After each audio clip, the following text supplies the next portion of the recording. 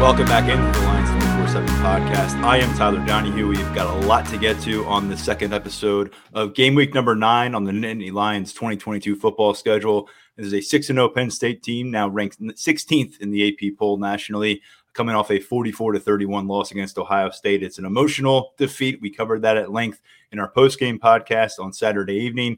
And once again, when we brought Mark Brennan and Daniel Gallen on board for our Monday episode, going over some of those key storylines, some of the elements that added up to cost Penn State the opportunity to pull off an upset against the second-ranked team in the country. Started to get in some big picture November type of conversations that really, command your attention now in college football as you work towards with a 2-loss team that has been eliminated essentially from conference championship contention. Some of those topics that surfaced include the quarterback, and we got into it today in our press conference with James Franklin. That is going to be a key topic of discussion with Daniel Gallen in just a moment, along with some injury updates on the offensive side of the football. We've got Tyler Calvaruso coming on this episode to talk about recruiting, not just on the football field and what the impact was of these back-to-back Beaver Stadium opportunities. And they got a lot of prospects on campus the last couple of weeks, but also on basketball. Tyler's been really covering things at a great clip on our site. And with the basketball season approaching, he'll kind of bring us up to speed on how things are going with Micah Shrewsbury. So a big recruiting segment on the way, but let's get into it with Daniel Gallen, who sat alongside me in this press conference with James Franklin. We're there every Tuesday afternoon. And this time around, the first question, not the first time it's been the first question this season in a Tuesday setting, but it was on Sean Clifford. And it was about the fact that with these 2 losses, both of them occurring within your division, you're now knocked out of that conversation for trying to get to Indianapolis. Is it time with this last third of the season to focus on the future, specifically at the quarterback position? You've got the 24-year-old Sean Clifford, 41 career starts, down to these last 4 or 5 games of eligibility. And then you've got Drew Aller, the acclaimed 5-star prospect, played in the first 4 games. He was an observer for 2 of the 4 games in October, and people are clamoring around his talent, his ability. And where that meets in the middle, we don't quite yet know. But James Franklin moved a little bit beyond status quo, maybe a lot of bit beyond status quo on this subject today, Daniel, saying that internal discussions are ongoing since this matchup ended against Ohio State. He's consulted with a bunch of his key members of that inner circle, some of those offensive analysts as well. And he says whoever plays at quarterback will be the guy they determine will give them the best opportunity to go 1-0 this week. And he left it open, which I think speaks volumes about where this realistically might be through 2/3 of the 2022 campaign. James Franklin moved beyond the status quo, but he did it in rather meandering fashion with a very, very long answer where kind of in the middle of it, we didn't really know what direction he was going to go in or if we could have even gotten some sort of concrete announcement out of there. But it was a really interesting day. I think it is notable that we went beyond the status quo of Sean Clifford's our starter. He's earned it. He gives us the best chance to go 1-0 this week.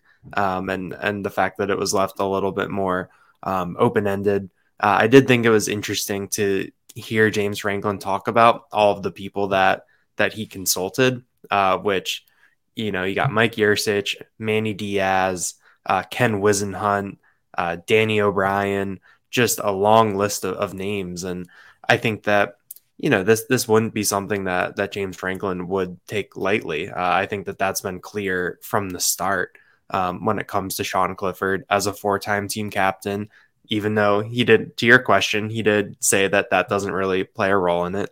But the fact that it is a 6th-year senior who's won a lot of games, who's done a lot of good things, I don't think that this will be a decision that's made on a whim.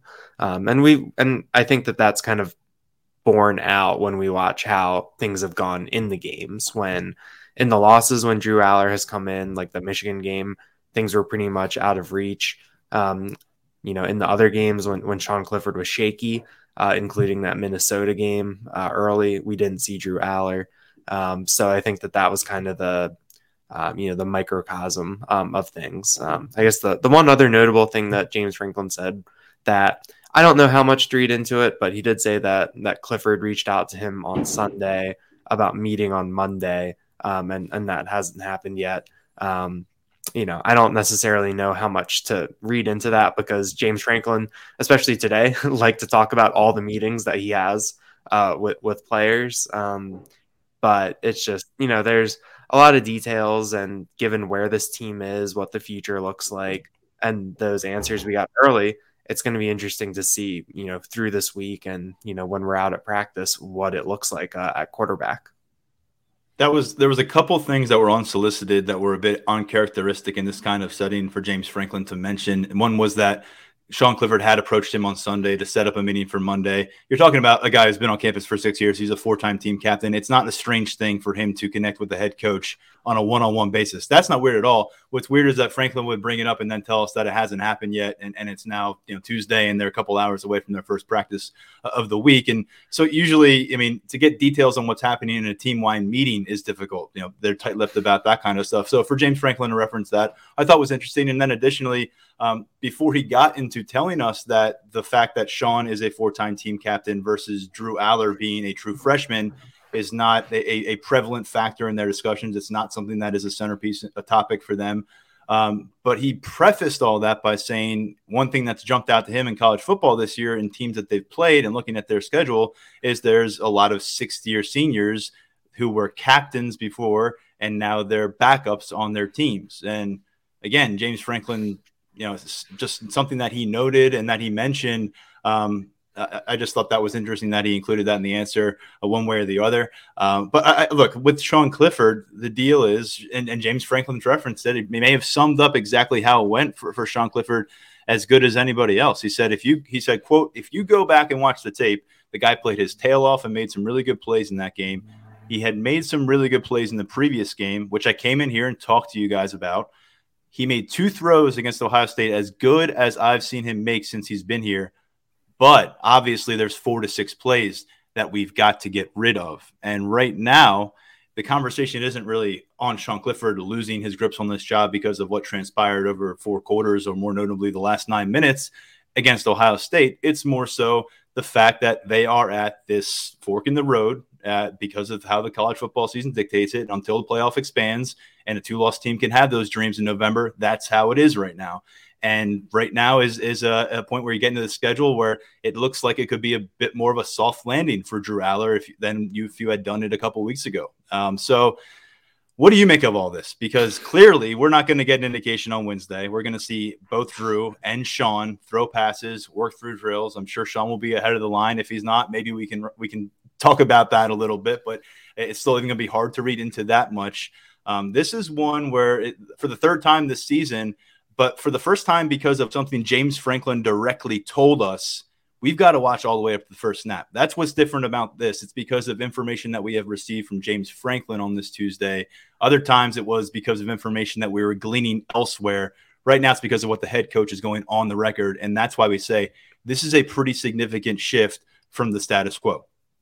It's really interesting to look at how you manage things down the stretch if you're Penn State, because I think the one thing that you have to balance, and I think James Franklin has talked about this, is that you have to balance, wanting to, and this, I think this came up in a different question today, is that you want to balance, building for the future and developing your program with also, trying to win as many games as possible. Because, this isn't the NFL where you can't tank for a better draft pick. If you've been eliminated from things. And the way that personnel is that you don't have guys under contract for, X years that you're going to have that that you can build around and things like that. Like, I think that college football is so year to year that you can't really turn all your attention to 2023 as much as some people might, and as much as we might in some of our conversations about the future of this program. It's such a day-to-day, week-to-week sport. There are guys on the coaching staff who are, that want to put their best foot forward, that want to, continue to make a good impression. There are players who want to, solidify themselves, their position. They want to win games. They want to play their best because that is what is best for them right now. And so I think that it's a delicate balance, but at the same time, I think that given what we know about Drew Aller and what we know about Sean Clifford is that Drew Aller might be the type of player where you can kind of do both at the same time, where he might give you a better chance to win than Sean Clifford, and you're also building for that 2023, season. You're seeing what you have. You're looking at younger guys. You're really kind of putting together maybe a core of what next year's team might look like. I think that Drew Aller is the type of player where you might be able to do both, which when it comes to some of these things isn't always the case. When you talk about, trying to balance the present and the future. So I'm interested to see what that looks like. I think that in the past, if you look at last year, some of the guys that we saw get run at different points, that James Franklin isn't necessarily averse to playing younger guys in these types of situations if he thinks they deserve it. Like I think about the fact that Olu Fashanu was, if he wasn't hurt, he was going to step in at left tackle. Obviously, there was an injury there with Rasheed Walker, but I think that's an example of, all right, we're turning to the younger player. They weren't turning to Bryce Effner at left tackle, who had been the primary swing guy last year. They were turning to the younger prospect with the higher upside. So I think it's going to be interesting to see how the depth chart shakes out a little bit as we go forward and if there are any changes. But I think that if you're Penn State, you still have, if you're James Franklin, like you still have to win as many games as possible. I mean, I think that, some people might say that at this point in the season, there's no difference between 10-2 and 8-4. I mean, I think that when it comes to perception of your program, there's a huge difference between 10 wins, even 11 with the bowl game, than there is between 8 or 9 wins. And you still have to be putting out a good product to show on the recruiting trail. You still have to be, making your program visible and showing what it can be as it's going. So that's kind of I guess that's my own meandering answer to Daniel, match James Franklin earlier. But I'm convinced that people who make the case that there's no difference between 8-4 and 10-2 are just grumpy about the bowl setup and they're bad about the opt-outs. Because if you're telling me that you get to December 1st and you feel like there's no difference in a Penn State team that lost to Maryland and Michigan State versus not losing those two games, yeah, I don't think that's necessarily the case. It matters very much that you finish this strong, that you finish this season strong on the field, off the field.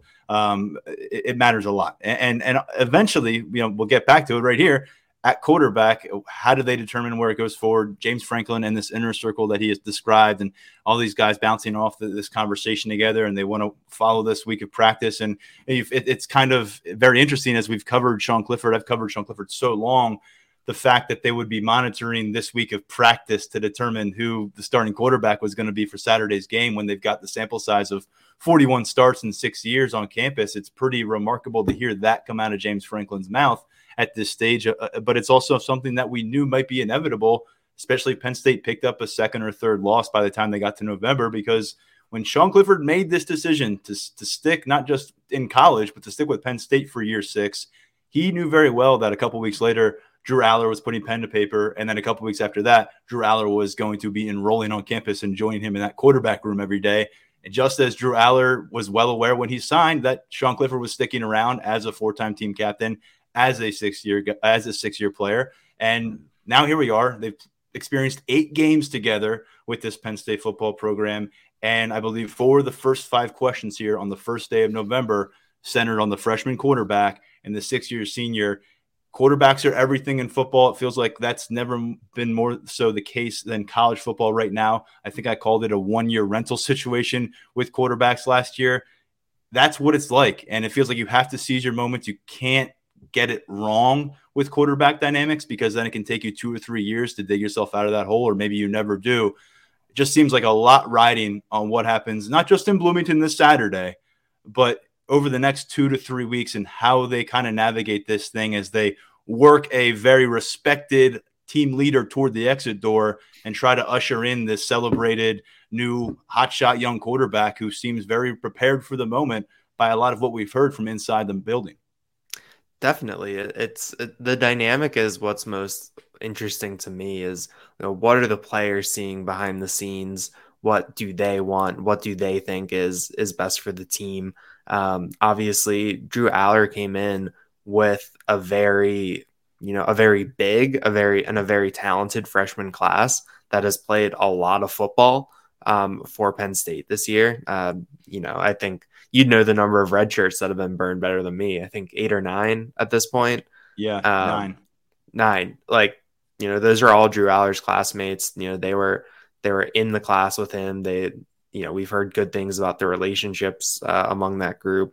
So it is an interesting dynamic to I guess juggle in the locker room, but at the same time that's why you get paid to be the coach. Yes. That's the job also of the quarterback. The quarterback room is to navigate some of these circumstances. But well, it's interesting to see. I mean, I think that what we see on Saturday will go a long way towards determining what this November means for Penn State, what it is. I mean, like you said, it's a pretty soft landing.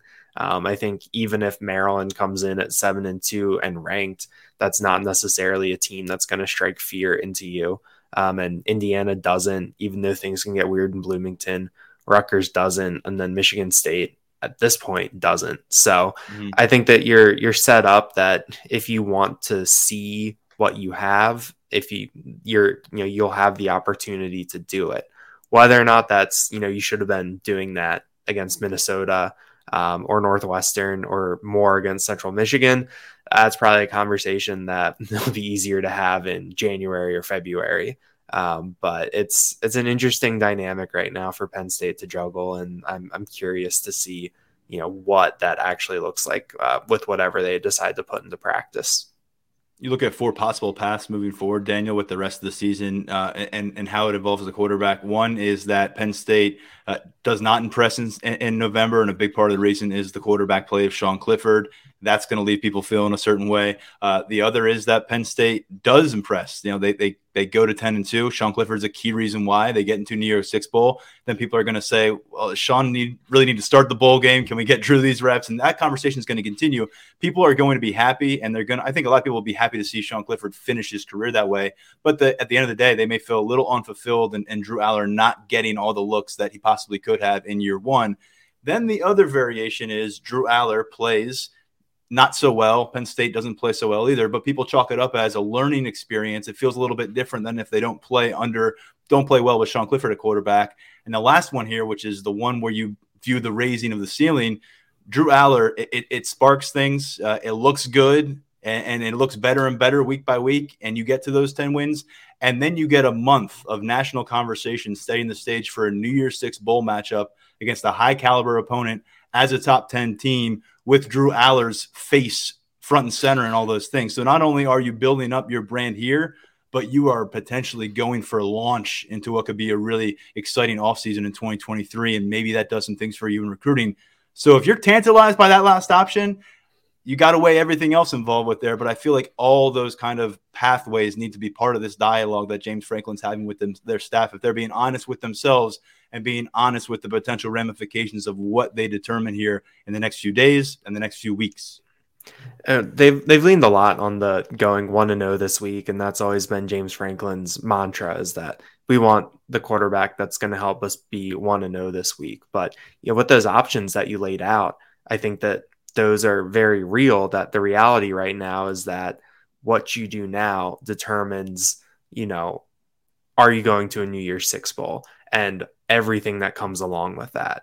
The perception, like we talked about, of having a 10-win season where you finish strong versus stumbling against some, inferior opponents over this next month. I think that no matter, what they talk about, that, yeah, we just want the quarterback that's going to win on Saturday. I think that if you're the coach, if you're the CEO of this program, you have to be thinking about those bigger picture things. What does this mean for recruiting? What does this mean for our profile? What can we do to win these games so that we can have all of these other, I guess, tangential benefits, the indirect things that will help the program that could help on the recruiting trail and could just be a good experience, for the players. They've talked a lot about Olu Fashanu and the bowl practices last year, how big that was for him. If you want to get to a better bowl game so that you're getting those practices and you're going up against a higher caliber opponent so that your younger players and can get good experience. I think that there's really a lot at stake right now for this program and over this last month that goes beyond just going 1-0 4 times.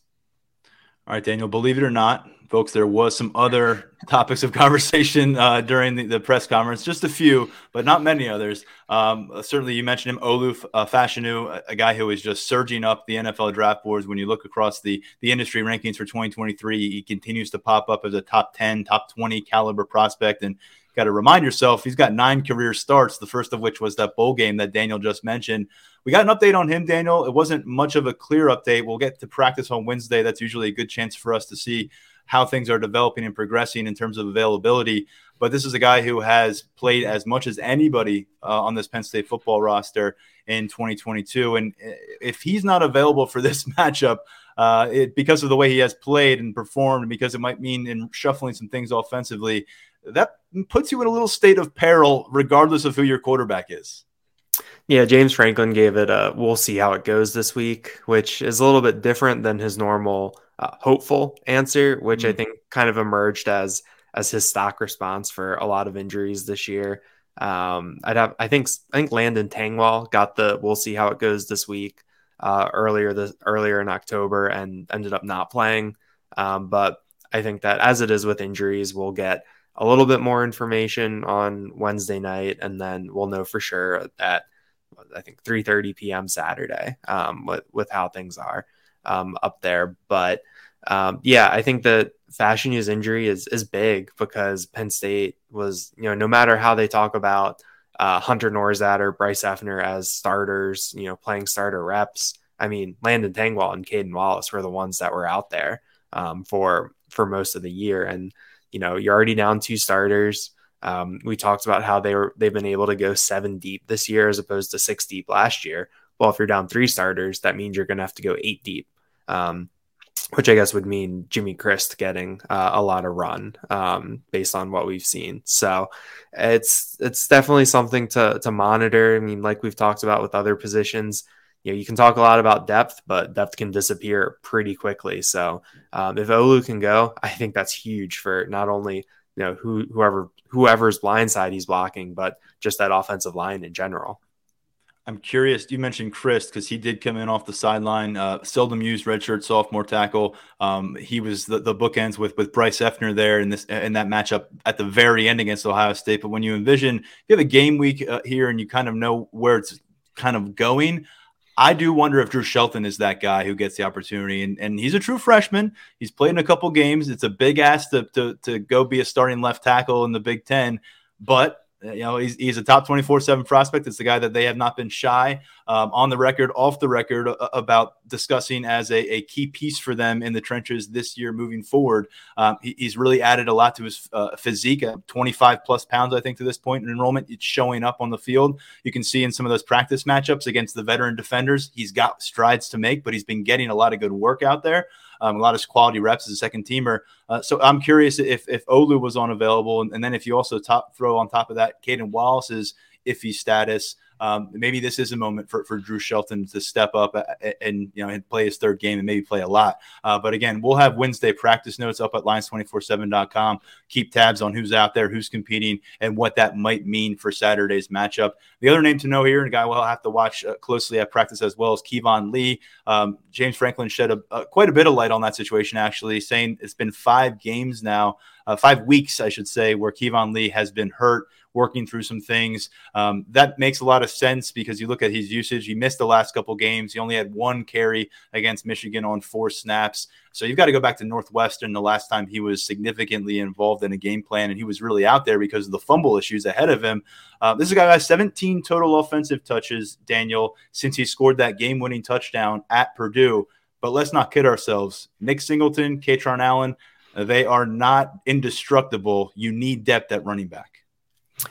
James Franklin knocked on wood today when he was talking about He the did, depth yes. the depth situation, where he said that even with everything that's happened in that running back room, where Keziah Holmes is at Florida State now, Devin Ford is not on the team, Kevon Lee was working through whatever he's working through injury wise, that they were still able to have 2 scholarship running backs available, and that's not a given with how physical that position is, and so I think that having Kevon Lee available, even though the yards per carry aren't there and he's not getting a lot of reps, I think that you need him to be, able to go as an insurance policy. Things can go pretty quickly, and we saw it. Like Tank Smith was, only a couple snaps away from having to play these, major role these past 2 weeks. So I think Kevon Lee will be an interesting to watch. I was glad we got some clarity on that because that was one of those things where there's a bit of a vacuum, and his pregame warm-up routines have been different every week. But now we know, and we'll see. I mean, I think that's big for Penn State if he can be healthy, if he can be ready to go, because you never know when those fumbles are going to come, and you never know when an injury could come. Yeah, Kevon Lee last year, one of his better games was against this Indiana team. He had 82 yards on 9 touches, including a 44-yard rush in that matchup. We look across the way. This is an Indiana team that they're going to be without their leading receiver on the season. He's done for the year. Reports out of Bloomington indicate they're going to be without their lead, one of their top tacklers and a veteran linebacker. So you cross a couple names off that list, and we'll dive into the Hoosiers a lot more on our next episode with an Indiana beat reporter. But you had your piece up here on a Tuesday, as you always do, going through 10 opposing players to keep an eye on this week. Who were some of those that stand out to you? On the offensive side of the ball, I think that the wide receiver position is going to be pretty interesting. Cam Camper was Indiana's leading receiver. He's out for the year with a torn ACL, which means that we're going to see a familiar name for some Penn State fans, Emory Simmons. He has been Indiana's kind of second leading receiver, and I think that he'll get a lot more run. DJ Matthews is a Florida State transfer who's played a role for them, but I am kind of intrigued by the running back room for Indiana. Sean Shivers is an Auburn transfer. Josh Henderson is a North Carolina transfer, and Jalen Lucas is a freshman. All of them have done some pretty good things this year. One thing that James Franklin brought up today is that Indiana is going to run a lot of plays. I think that under Walt Bell this year, they're one of the fastest paced offenses in terms of tempo. Hasn't always gone well for them. I did see a quote from Walt Bell earlier this week about time of possession. That was something along the lines of, if your 3 and out goes in 45 seconds or a minute 20, you've still gone 3 and out. So I think that offers a little glimpse into Indiana's philosophy. And at quarterback, Connor Bazelak has been, I guess, underwhelming. I guess the Missouri transfer, 54.9% of his passes, 5.5 yards per attempt. Jack Tuttle was listed as the second stringer on their depth chart last week. We saw him last year in Happy Valley after Michael Penix Jr. got knocked out, and Tuttle was, not that good, even though Indiana wasn't really able to do much of anything in that game last year. So, we could see Tuttle or redshirt sophomore Dexter Williams. I think that's what stands out to me on the offensive side of the ball. And if we look at the defense quickly, Deshaun McCullough was the number 75 overall prospect in the 24/7 Sports Composite. His father, DeLand, was an assistant at Indiana for a while, and he left in the offseason to take a job at Notre Dame. But McCullough is one of the better guys that they've signed in the past couple of years, and he leads Indiana with 4 sacks. He's got 5.5 tackles for loss. I think that's something that you want to watch when we talk about those tackles. Who are going to be the bookends? Is it going to be Caden Wallace and Olu Fashanu, or could it be Bryce Effner and Jimmy Christ or Drew Shelton? I think that's a matchup that that makes a big difference. And then a couple other names. Aaron Casey is the leading tackler with Cam Jones out. Tywone Mullen was probably one of the best draft prospects or top draft prospects on the Indiana roster.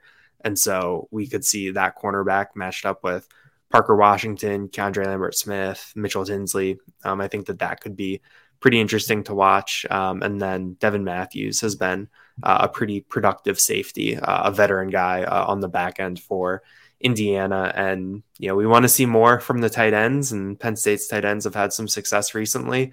And you could see some, interesting matchups with Matthews there deeper in the secondary. Well, the Hoosiers opened this season 3-0. They've dropped 5 straight since then, losing to Cincinnati, Nebraska, Michigan, Maryland, and Rutgers. They're back home. Overall in this series, Penn State holds an advantage of 23-2. A couple wins for the Hoosiers in Bloomington since 2013. We all remember the 2020 opener for that delayed campaign. Penn State heading back to what was a house of horrors that night and trying to come home with a win and a 7-2 record and getting November off to a strong start. We will take a deeper look at this matchup, the meaning, the players to watch, and give you our predictions on Thursday with another episode. We're going to shift focus to recruiting now, but Daniel, thank you as always for the insight. I'll talk to you real soon. Thanks for having me, Tyler. We'll be right back on the Lions 24/7 podcast. When you need mealtime inspiration, it's worth shopping Kroger, where you'll find over 30,000 mouth-watering choices that excite your inner foodie. And no matter what tasty choice you make, you'll enjoy our everyday low prices, plus extra ways to save, like digital coupons worth over $600 each week. You can also save up to $1 off per gallon at the pump with fuel points. More savings and more inspiring flavors make shopping Kroger worth it every time. Kroger, fresh for everyone. Fuel restrictions apply. All right, let's get into it with another Lions 24/7 colleague. If you are following our coverage at the site and our VIP member, you are well aware that he has been all over not just football, but the basketball recruiting scene for us. We're going to get into some of both with him right now. And Tyler Calvaruso returns to the podcast. He was on with us last week, recapping some of what went down on campus for the whiteout and the recruiting ramifications from that. And Tyler, let's get you back on board, give you an official, proper introduction. Say hello to the folks. Hope everyone's doing well out there. I'm happy to be back, talk recruiting. It was a fun weekend in Happy Valley atmosphere-wise. A lot of good feedback from a lot of guys who made the trip. Obviously it didn't go Penn State's way on the field, but I still think there are some positives to take away. And, we got a lot of good stuff brewing on the basketball front as well. So me and you got a lot to cover today. I'm looking forward to it.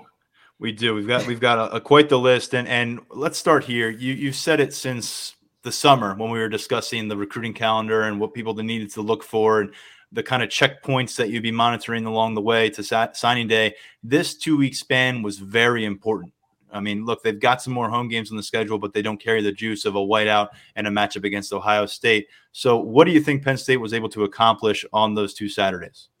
I think really the biggest thing that stood out to me was just the inroads that they were able to continue to make with a lot of their top 2024 guys. Guys like Quentin Martin, just the likes of elite prospects who made it to campus for the whiteout in the Ohio State game. All really enjoyed their experiences on campus, all really had good things to say coming away from their trips. So while there's still a ton of focus on finishing 2023 strong, Terry Smith said it last week, still about 4 to 6 spots left in that 2023 group. There's just as much focus on 2024s, the 25s, and even the 26s. I know that feels like a long time away, but Steph's got its radar on some guys in that class. So just continuing to build relationships. It's always great getting these guys on campus and, catching up for the staff, being able to catch up with them before games. That's always something recruits love, and that's something the staff has been able to do really well before these games in some pretty big atmospheres. So really just a lot of positives on that front. And just we talk about relationships so much in recruiting, and these 2 weekends, just, getting recruits in that environment and just, introducing them to that it just helps Penn State's cause, considering they already have such good relationships with so many guys who are high on their board across multiple classes. Yeah, you caught up with a New Jersey standout who I know we had a chance to see in the camps this summer. You had a chance to see him in September in some New Jersey high school ball. And Michael Thomas has an excellent name for the wide receiver position, although he's Michael Thomas III, I should note. 2025 prospects, so we've got a long-term conversation to have here. But he got back to Happy Valley, got into Beaver Stadium for this matchup. What did you hear in your conversation with him? Yeah, so this trip was something that he'd been wanting to do pretty much since he camped in, I believe it was June 11th. I think he was at that camp. He camped, he got his offer that day, and he knew he wanted to get back for one of these 2 weekends. He was originally planning on coming up for the whiteout game against Minnesota, but, some scheduling conflicts there, had to make it up for the Ohio State game, and it was really overall just a positive trip for him. He got to see Parker Washington have himself a day. That was really big. That was something that he mentioned to me. And he was a big fan of the atmosphere. He has a really good relationship with Taylor Stubblefield. I think that's the big thing to know in this recruitment. Those two are, have developed a pretty strong bond. And he's also really tight with Gabe Infante as well. So there's a lot working in Penn State's favor there. The thing with Thomas is still very young, still developing. That 2025 receiver board, long way away from its final product, So we're going to have to see where the chips fall at the end of the day. But Mike Thomas likes Penn State a lot. There's a lot of love there between him and the staff. So I think the Nittany Lions are going to be high on his list moving forward, and he'll be a name we're talking about for a couple of years now, really.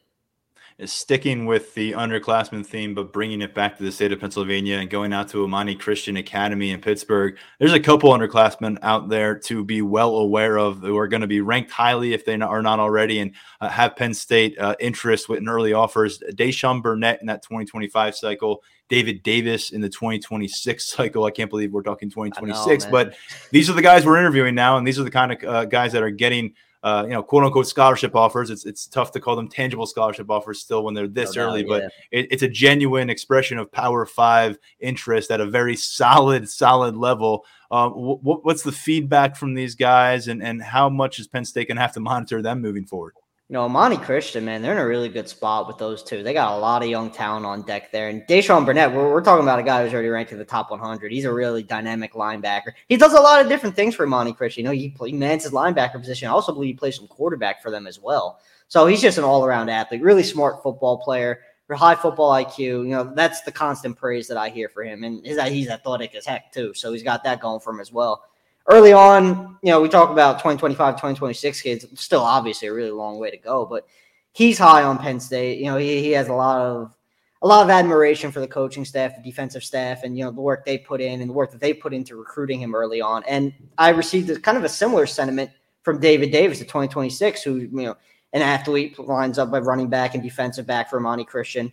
This was his first taste of Penn State over the weekend, and he really, really loved getting up there. Burnett had been up there. He's been up there twice in 2 weekends. This was Davis's first trip, and he got the chance to catch up with Terry Smith and James Franklin before the game. Really brief chat, just a check-in, but, man, he was blown away with that, just being on the field and talking to those two. So positive feedback from those two.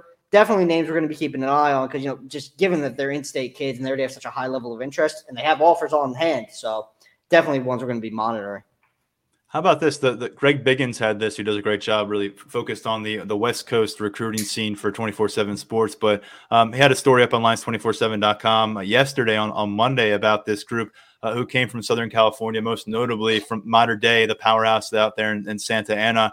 Brandon Baker, who many believe may be the top offensive tackle in that entire 2024 class, was in Beaver Stadium on Saturday. Elijah Brown, a top 100 quarterback in that class as well, a guy who's 27-0 as a starter for what many consider to be the nation's #1 high school program.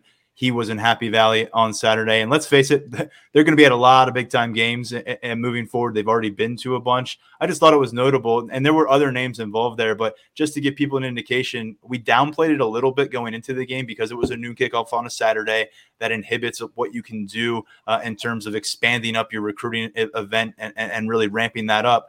But it was a destination game for some recruits, and not just guys from New Jersey, from Pennsylvania, from Virginia. You had guys get on planes to be here. And when they're coming in groups, you always appreciate that. And you want them to come back as groups too. It definitely wound up being a destination game. And like you said, we did downplay it, I think, a little bit. But also what we said kind of came true because as the week went on, that trip came together later in the week. Originally it was thought that group was going to make the trip, but, we got to go obviously make sure that's happening. We got to go out there and confirm it. They got games on Friday night. They got scheduled stuff going on. There's a bunch that goes into a group of California kids making a trip to Pennsylvania to watch Penn State play. And that came to fruition with that Mater Dei group. And it's funny, I got some eyes on that Mater Dei, that young Mater Dei core that they have last season. I don't know how many of our listeners know this, but in addition to what I used to do at 24/7 covering Boston College, I also did some work for USA Today with the high school sports football top 25. So I saw a lot of modern day football last year, of more than I was anticipating to ever watch. And I got to see a lot of their young guys, guys like Elijah Brown. I mean, man, Brandon Baker, those are dudes. They're going to be elite players at the next level. So moving forward, obviously it's going to be tough. West Coast kids, they're going to have a ton of interest. They're going to be making a bunch of visits to blue blood programs. But anytime you could get that kind of a group on campus in any sort of setting is a big, big win for the staff, in my opinion. Just it's like I said, you expose these kids to that environment, especially California kids where it's not really accessible to get out to Penn State all that often. So some good ground was covered with that group, and the staff's happy it got them out there. Yeah, and a couple of other names I just wanted to mention from that group, both out of Orange High School in Southern California, and guys that I caught up with earlier this offseason, back in the summer, in the spring. Kobe Boykin, he is a 2024 running back who's committed to Utah, an all-purpose type. Some view him as a slot player, potential special teams threat. He's been to campus now, I think, 2 or 3 times at this stage. He came for a reason in the spring. Now he got back. Just one of those names to monitor that maybe more than just there for the moment, there for the experience kind of deals. And then the other name on that list was also a return trip and is also committed to another Pac-12 program. This time it's Jet White. It's in the 2025 class, but he's considered an elite level defensive back in Orange. Again, pledged to the Trojans. He's a high school sophomore, though, and he was already on campus here at Penn State in the spring. So just another name there from Orange High School, Kobe Boykin and Jet White. File them away maybe a little bit differently than what you would with those matter-day high-profile stars. And this may be, their one-time experience at Beaver Stadium, but it seems like there's a little bit of a trend here with some of these West Coast guys, and especially when they're a little bit younger. That's why it's key. And James Franklin said it today. Over the course of this game, he's very proud of the way Penn State played, not so much about how they finished. But I think that probably resonates with prospects, at least from my vantage point, what I've heard, what I've seen. How about from you? The fact that Penn State went toe-to-toe with the number 2 team in the country, once again was unable to find that win, but it certainly wasn't a repeat performance of the Michigan matchup. And I think if it was, that's where you can really slide in the recruiting perception. If anything, they've solidified themselves in that regard, I would say, on Saturday. Yeah, I'm glad you brought that up because that's actually a really good point. We've talked so much about Quentin Martin on this podcast, the 5-star from Bell Vernon, and just how high he is on the board and how much of a priority he is for the staff. And he caught up with our very own Brian Doan after the game, and one of the big things that stood out to him was just the fight that Penn State had throughout that game. And a lot of recruits have said similar things. They saw the fight from the Nittany Lions throughout the afternoon. Obviously, it goes without saying, no moral victories. There's nothing like that, But at the end of the day, from a recruiting perspective, it matters. It's like you just said, getting blown out versus putting up a hell of a fight against an elite team. That resonates with kids. Guys like Martin saw that. So, yeah, a loss is a loss. But in a sense, Penn State helped itself with the way it played. There was a lot of fight from that group, and recruits definitely took note. That's not something that's lost on them ever, really. All right, Tyler, there's a really interesting new offer out in the 2023 cycle. And at this point, every offer out in the 2023 cycle from this point forward is going to be one that we need to focus in on because that's where it is. Terry Smith told us toward the end of last week that the Penn State defensive recruiting coordinator, they're looking at 4 to 6 spots left perhaps in the 2023 class. It's been a while since we've seen some movement. The last time was in early September. Where do you think they're going with this junior college offer and shed some light on the defensive tackle who picked it up? The new name to know, and this is a mouthful, Quintrell Jamison Travis. That's the new guy on the board. Picked up his offer from the Nittany Lions last night. I don't know how many of our listeners follow the JUCO scene, but he's over at Iowa Western. Pretty solid JUCO program, known for sending guys to the Power 5 ranks, and I think he's got a pretty good chance to be the next one. 6'4", 280. Penn State likes him as an interior guy. When he talked to the staff, he told me that P.J. Mustipher actually came up and how they see a lot of P.J. Mustipher in him and how he could potentially step in and, fill that void once P.J. leaves. So John Scott Jr. likes what he sees. It's still early. He's trying to make his way up to campus for a visit. That's going to be kind of difficult just given he has a pretty jam-packed JUCO schedule. He only has one visit scheduled right now, and that's in Nebraska in the middle of November. But there is something that Penn State fans definitely need to know here, and it's that there's a tie to a player on the team already. Quintrell, he's from Minnesota, and he played high school football with Deion Townley. And those two are really close. And Townley has been saying a lot of good things about the program ever since really that contact started. And that was, leading up to the offer weeks, he'd been in contact with the staff. So those two have connected. He can see himself on Penn State's defensive line. It obviously helped that he has one of his buddies, feeding him intel on the program and just how things really run. And he's really like that. He's heard a lot of good things. So name to know moving forward. We'll see if he winds up making it to campus. I think he will at this rate, but we got to see how that comes to schedule or it comes to fruition. He's got a busy schedule. Townley is a redshirt freshman defensive end, and so not only is he tapping into insight to the program, but insight to that position room, insight to that position coach and John Scott Jr. So you like that tie-in. And by the way, I'm not sure if you mentioned this in your story that you wrote up on this JUCO offer, but Iowa Western is where they got Jordan Vandenberg from a couple of years ago. Just last year, actually, was year one for him, taking on a bigger role here now at defensive tackle for Penn State. So they've got a bit of a track record now in grabbing a defensive lineman, having him come in, play for the same position coach. So a couple of trendy things there as there's other Power 5 interest being generated, and Penn State is not the first one to this party as well in this recruitment. So they've got some work to do. They've got some familiarizing to do, and we'll see where it goes moving forward. But again, anytime you see a 2023 offer pop up, JUCO, high school, senior, otherwise, it is notable at this stage of the cycle. Yeah. Tyler, with that in mind, I know you've got some plans to do a bit of a board reset. You had some commentary on this with an article last week. With those remaining spots, there's not a lot of obvious, put this guy here, he's clearly going to be the one who ends up filling it. What do you think takes shape here between November 1st and that third week of December that ultimately determines how Penn State finds the right pieces?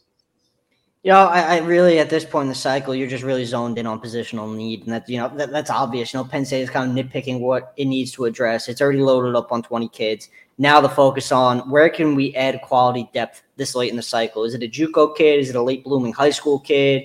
Is it a flip? And, now we have to take the transfer portal into account as well. And we've talked about what Terry Smith has said a bunch.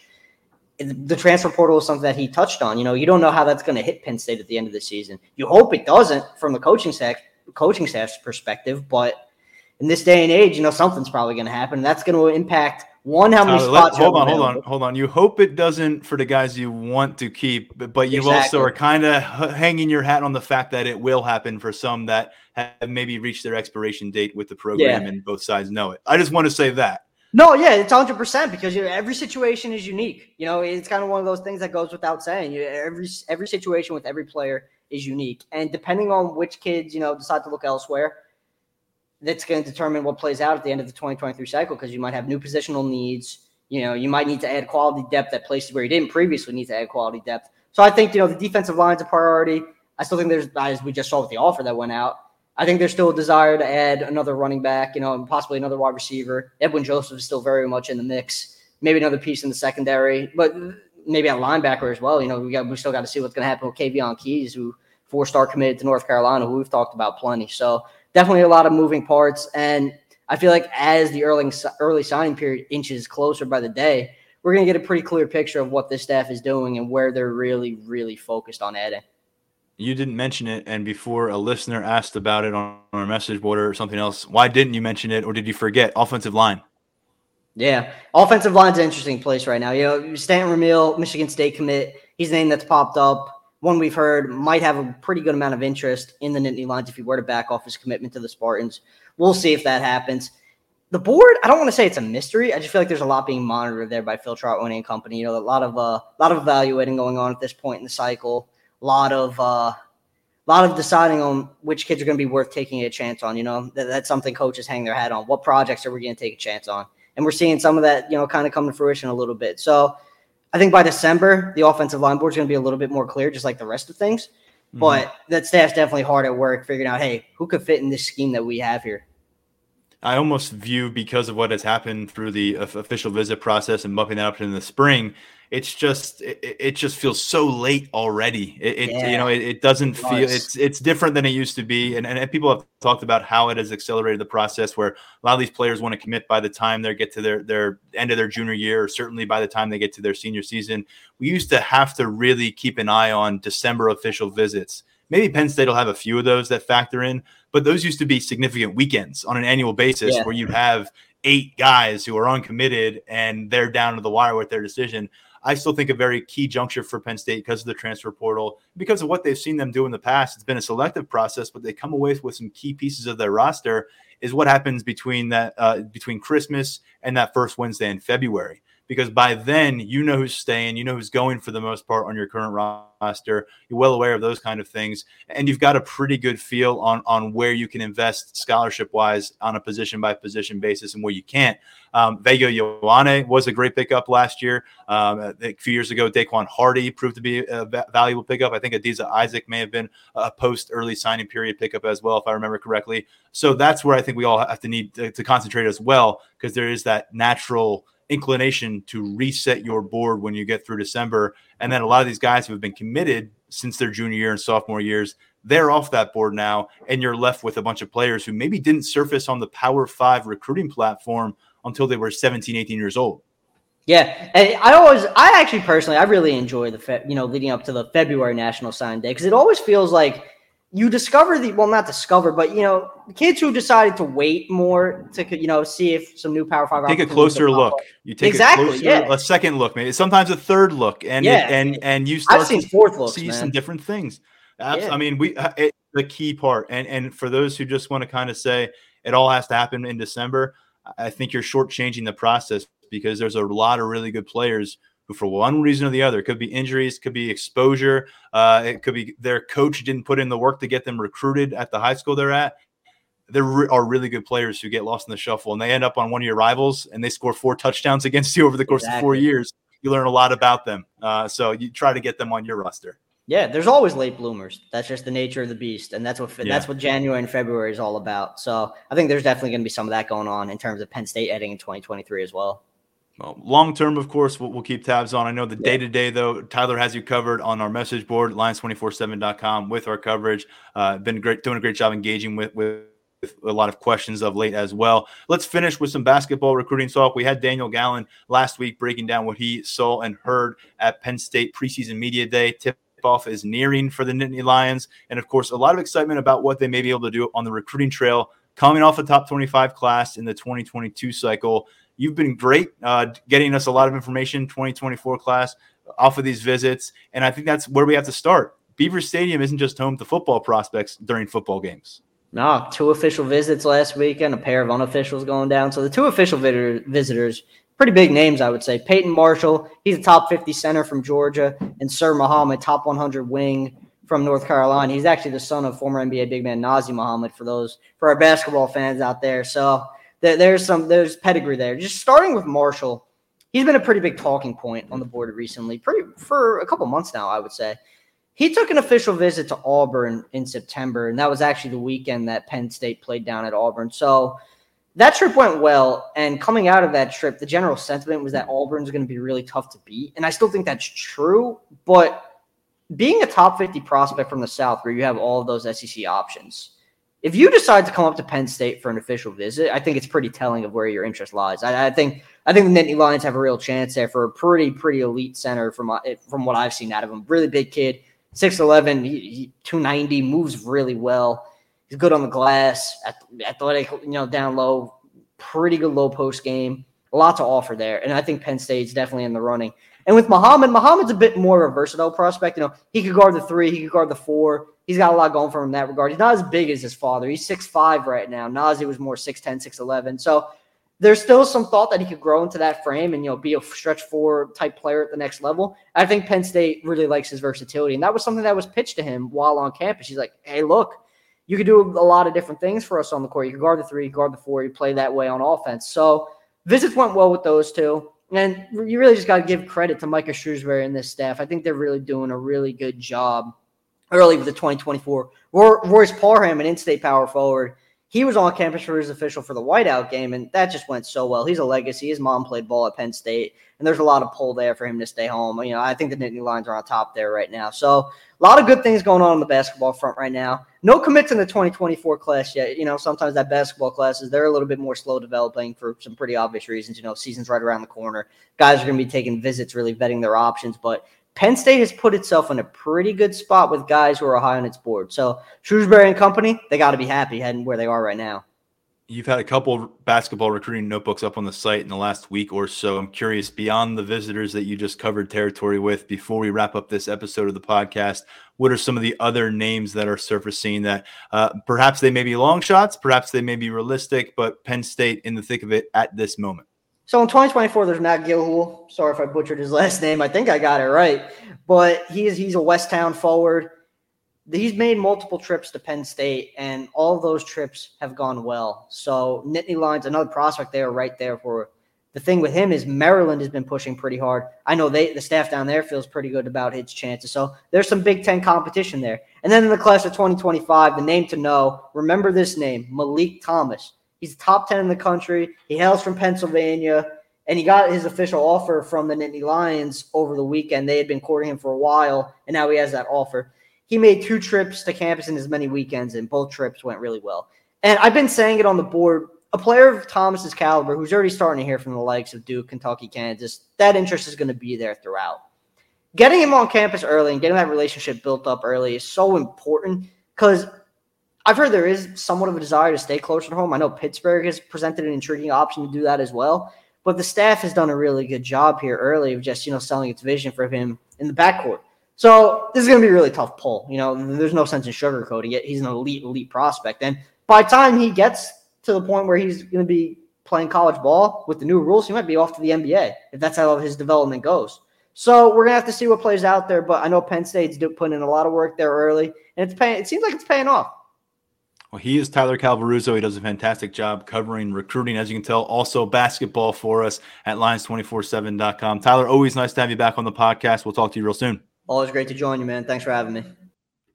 All right, good stuff from Daniel and from Tyler on this episode of the Lions 24/7 podcast. We're back a little bit later in the week with full perspective on what this Indiana Hoosiers team will bring to a matchup against the number 16 Nittany Lions.